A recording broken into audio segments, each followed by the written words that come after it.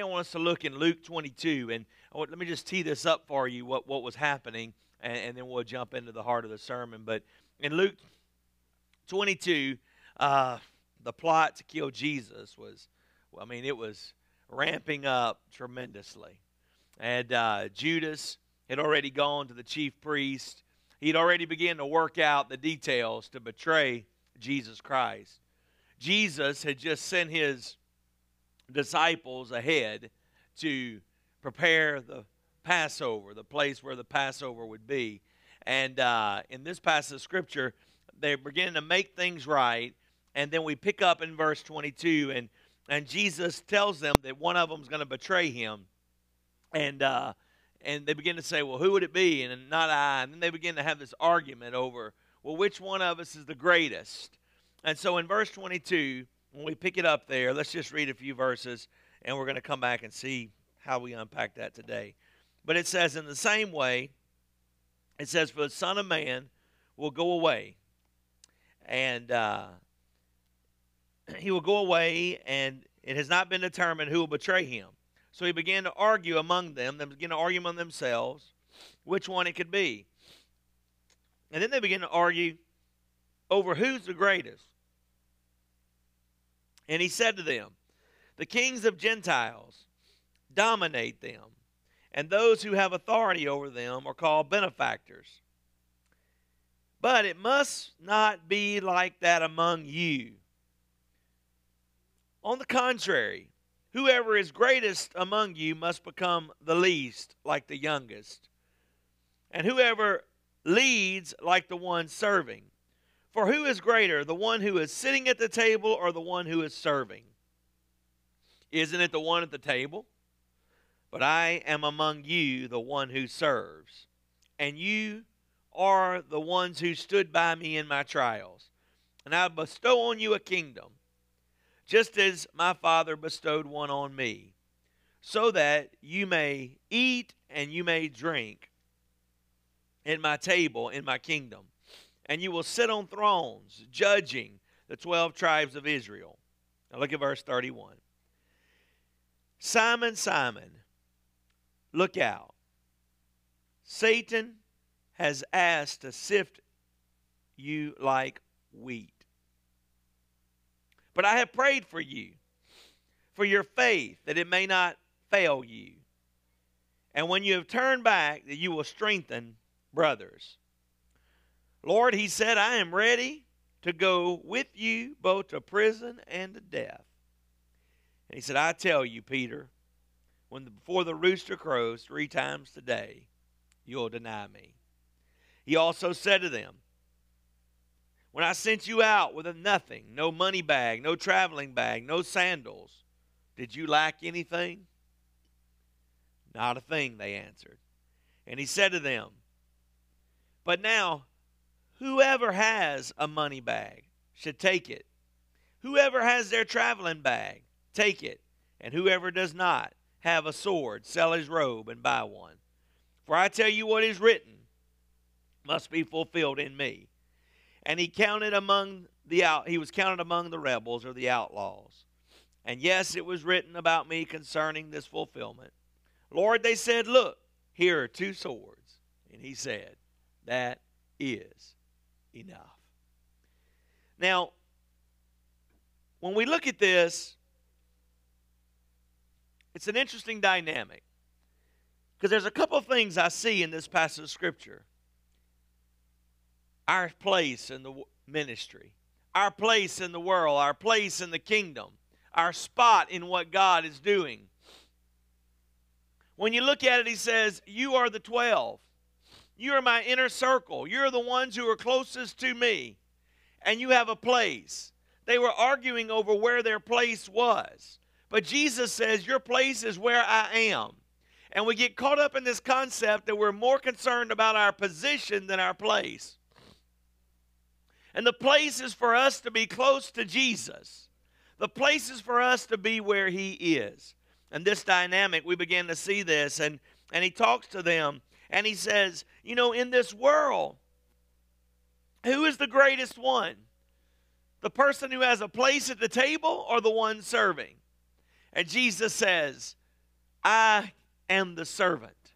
In your world, the one sitting is the greatest, but in my world, the one serving is. And he says, we must assume our place that I am giving you. And this dynamic, they're getting ready. Jesus is about to be crucified. And he begins to talk to them about not just their place, but their problem. The problem that they were facing. What was the problem? The problem was that Satan was wanting to tempt them, was wanting to try them. He says, Simon, Simon, Satan has asked to sift you like wheat. Now that gets a little messy. Sifting process. And you go back, that grinding process, when you think about sifting something, it's that real fine mesh with a wire wheel that literally presses and pushes through. Pushes it through. All the outer extremities, that just the finest thing comes through. And in this dynamic, what he was saying is, Simon, you think you're all that. You're thinking you're doing these things. You're thinking you're the greatest. And he says, I want you to know that Satan is asked to sift you. One translation says he's asked to sift everyone. When you look at it in that context, that's absolutely true. When you give your heart to Jesus Christ, we begin the sifting process. The process where we're growing with Christ, and the same way we have this war going on within us, and that we are a target, and that we are caught up in the spiritual warfare. And in this dynamic, he's telling us some things that we can't even begin to comprehend. He says, Satan, Peter, I want you to know, Simon, he's asked that he's going to sift you like wheat. Now here's an important part. That earlier when Jesus said, who do men say that I am? Some of the disciples said, well, some men say that you're Moses. Some others say that you're Elijah. And Jesus stopped them. He said, but who do you say that I am? Simon said, you are the Son of the living God. And Jesus looked at Simon. He said, blessed are you, Simon Bar-Jonah, which was his full name, kind of like when your mom would call you with your full government name, you knew you were in trouble. And he said, because flesh and blood did not reveal that to you. He said, your name will no longer be Simon Bar-Jonah, but it will be Peter. Upon this rock I'll build my church. You may remember when we've been going through this sermon series, Say Yes to the Mess, we talk about the dynamic of Peter and Jacob, when sometimes he was acting like a Jacob, sometimes he was acting like an Israel. Sometimes he was acting like his old nature. Sometimes he was acting like his new nature. But in this passage of Scripture, here's what God says. Simon, Satan has asked for you, and it's a problem. Because he wants to sift you as wheat. He wants to try you. He wants to tempt you. And I want you to know I'm praying for you. I'm praying for you. And in that, we see the provision. That there was a problem, but before there was ever a problem, God had already provided the need. Are you with me, church? Before there was ever a problem, God had already provided the need. And the need was that Jesus was praying for Peter. He says, Simon, Satan has asked to sift you as wheat, but I'm praying for you. That when you return, and when you look at this passage of Scripture, I'm praying for you. And here's what he says. I'm praying for you that your faith may not fail you. That's important. That your faith may not fail you.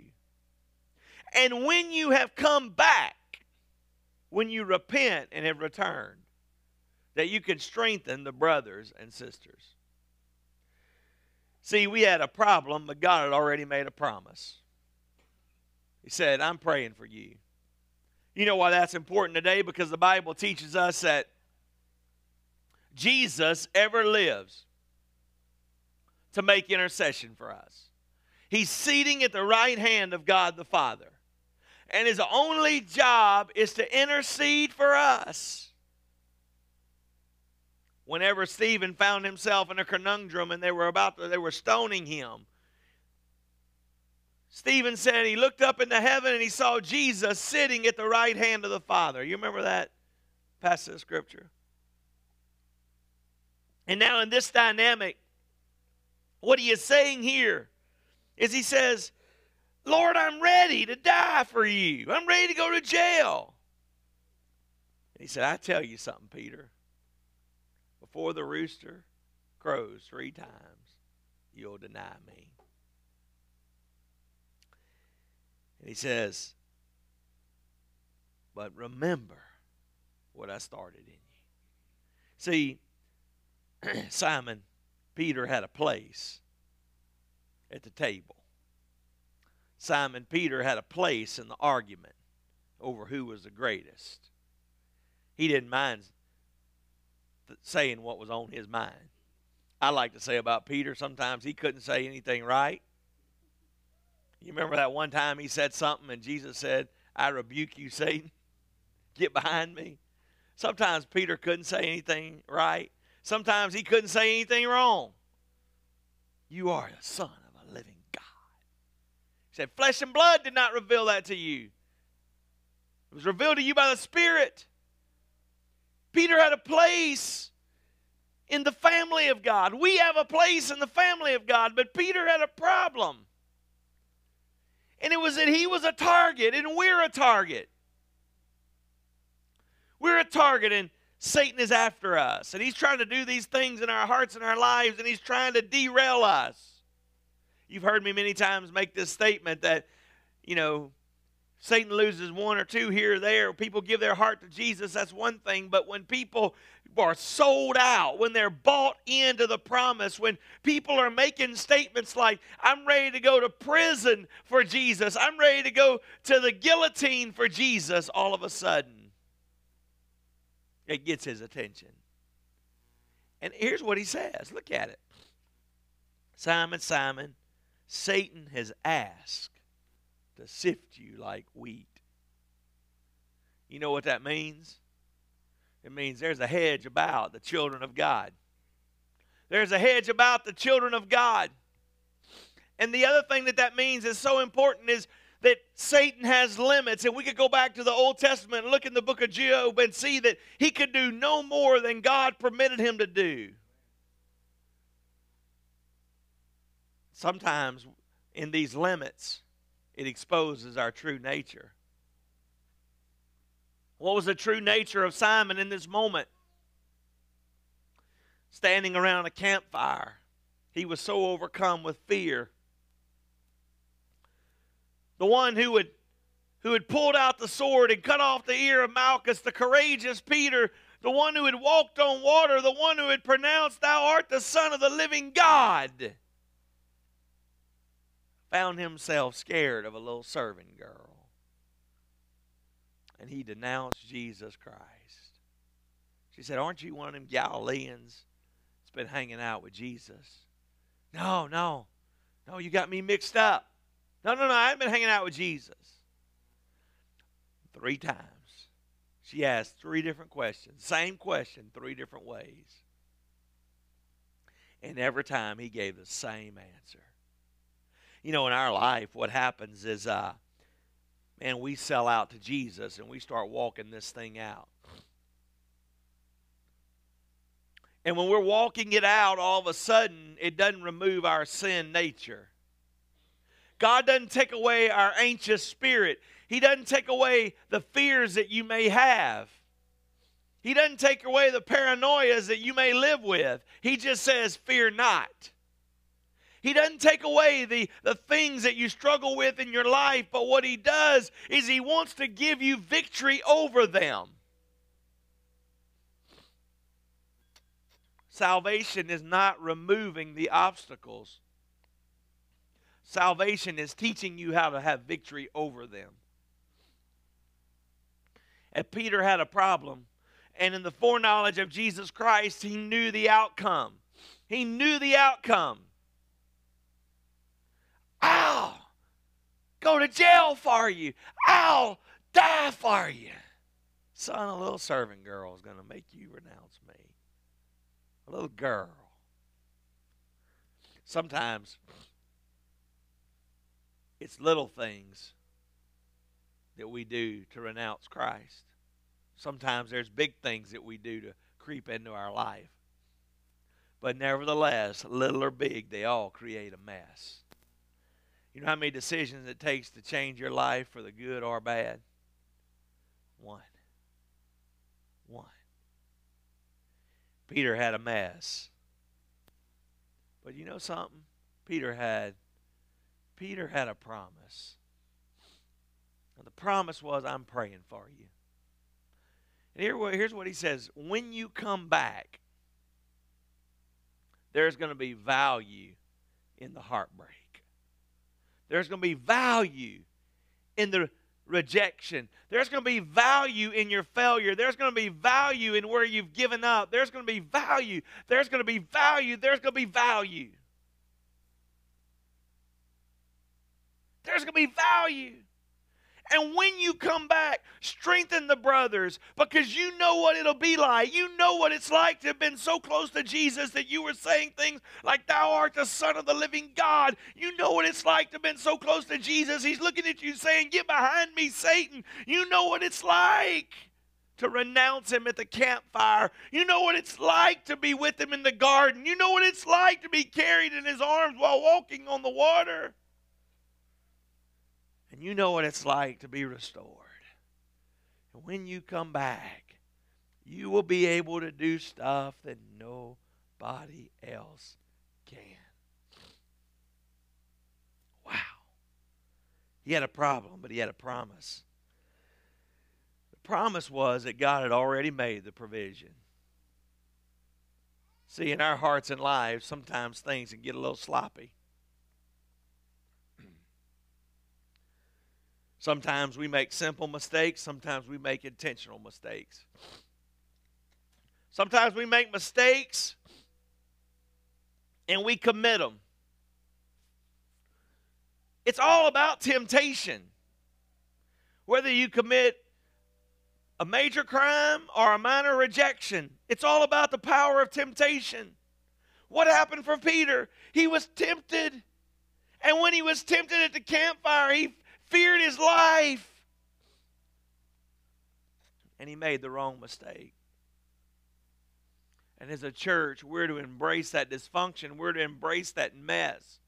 We're to embrace that so that we can be made whole, that we can be strengthened, that we can minister to people in a way that we could never understand ministering to people before. Think about this. What God is saying in this situation is, Peter, I'm permitting you to be tempted so that it can expose your weaknesses. Because right now you think you're something. And I love you so much that I'm going to use the devil to sift you as wheat so that he can brush away the chaff, the coarse edges in your life, so that you can be beneficial for the kingdom. When Peter said, thou art the Son of the living God, he said, I'm going to change your name to Peter, Petros, which means rock in the Greek. And he says, upon this rock I will build my church, and the gates of hell will not prevail against it. Doesn't mean he was setting Peter up as the first pope. What it means is that he was saying, you are going to be the catalyst. And I'm going to tell you something today. I believe with all of my heart. I can't prove it and you can't disprove it. We'll just have to wait till we get to heaven to figure it out. But I believe that Peter in Acts chapter 2 would never have existed if God had not removed the hedge, if God had not allowed him to be sifted, if God had not allowed him to be tempted, if God had not allowed him to fail. He could have never been the Peter of the book of Acts. It says, silver and gold have I none, but in the name of Jesus, get up and walk. In the church, when people's lives get a little broken, we like to cut and run. As a matter of fact, the church likes for them to cut and run. It's easier for them to just slip away than to have to deal with it. But boy, he never gave up on Peter. He said, son, I'm going to pray for you. I'm going to pray for you.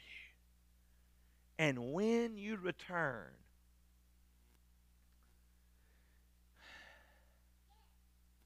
you're going to strengthen people like never before. So there was two things in this that we understand. There was the opportunity to expose his weakness. He failed at the opportunity. But even though Jesus knew he was going to fail, he said, I'm still going to give you the provision you need. And when you return, so we see the failure, we see the walking away, but we see the coming back. You know what's so interesting in this dynamic of this story?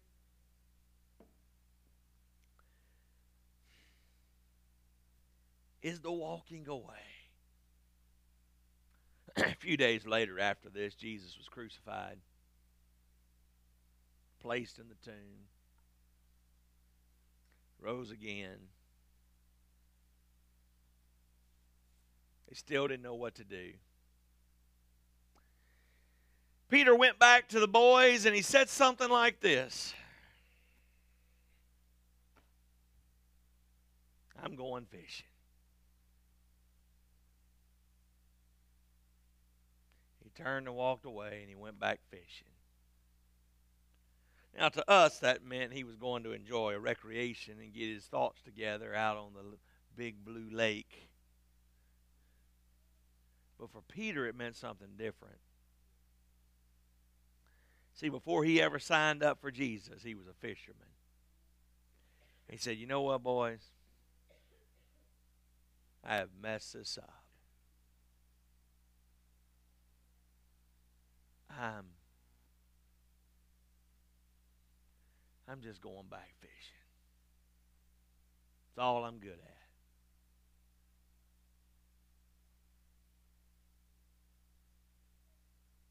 Why do you think Peter was the first one to the tomb? Well, the first man to the tomb. I tell you why I think he was. Because the last thing he remembered was denying Jesus at the campfire. I think he wanted to see Jesus so bad that if Jesus rose again, he wanted one more chance to look him in the eyes and say, Jesus, I'm sorry, I've messed this up. And I think he wanted one more opportunity. But when he got there, he wasn't there. He wasn't there. It was empty. When he got back to the upper room, his hope was lost. And he said, you know what? I'm going fishing. I'm going back. I'm going back to my old way of life. In the end of the book of John, when Jesus found him, you know what he was doing? Fishing. Fishing. And Jesus said at the end of the book of John, he looked out there and Jesus was sitting by the campfire on the beach. He said, boys, y'all catch anything?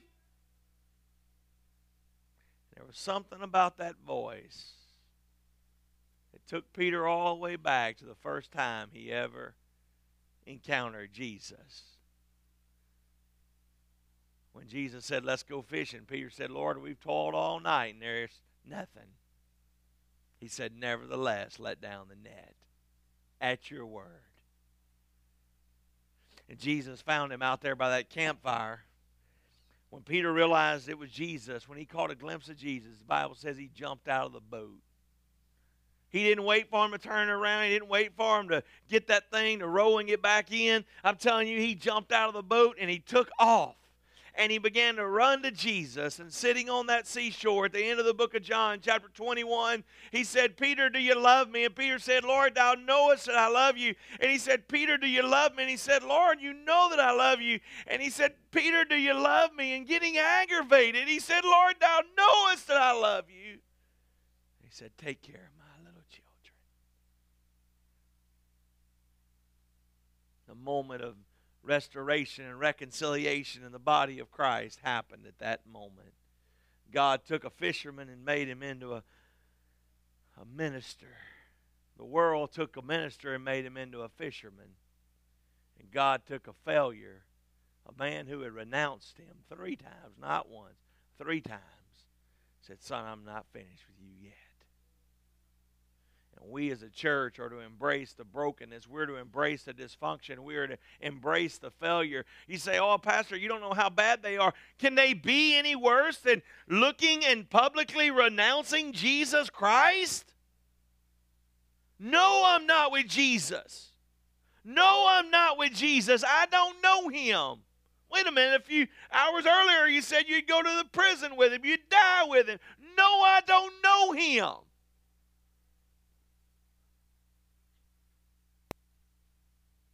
There was a promise, but there was the provision. I love this, and I've never saw it before in this context. But immediately after this, Jesus takes them back, and he says, hey, guys.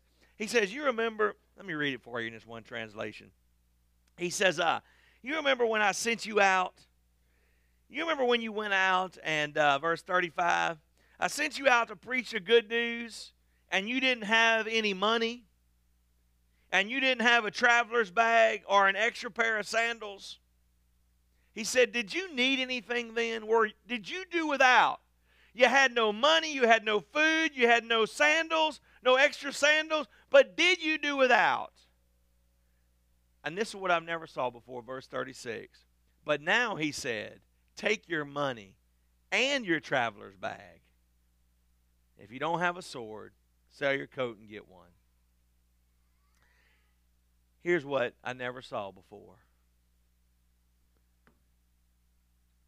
Do you remember when I sent you out with nothing?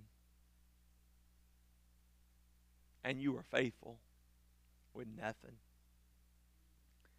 He said, now pick up your money bag and your traveling bag. You started with nothing, and now you have something. And you remember between nothing and something, who provided that for you? I did.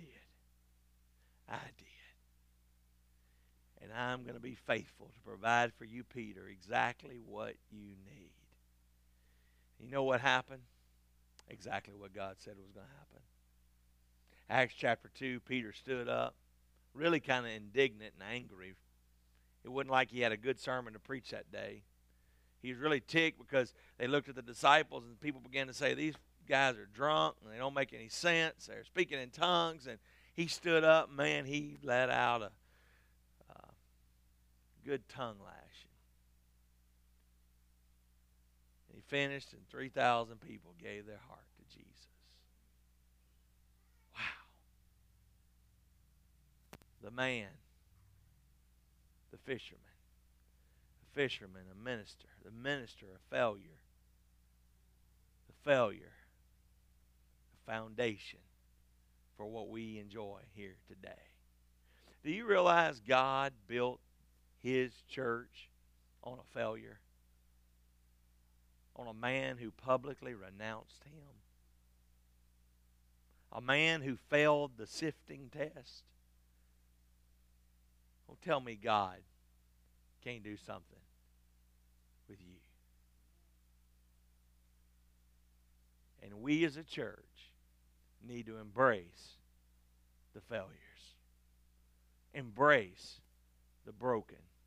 Embrace the people who fall in love with Jesus and then fail the sifting. Because God said, just wait. I want to show you something.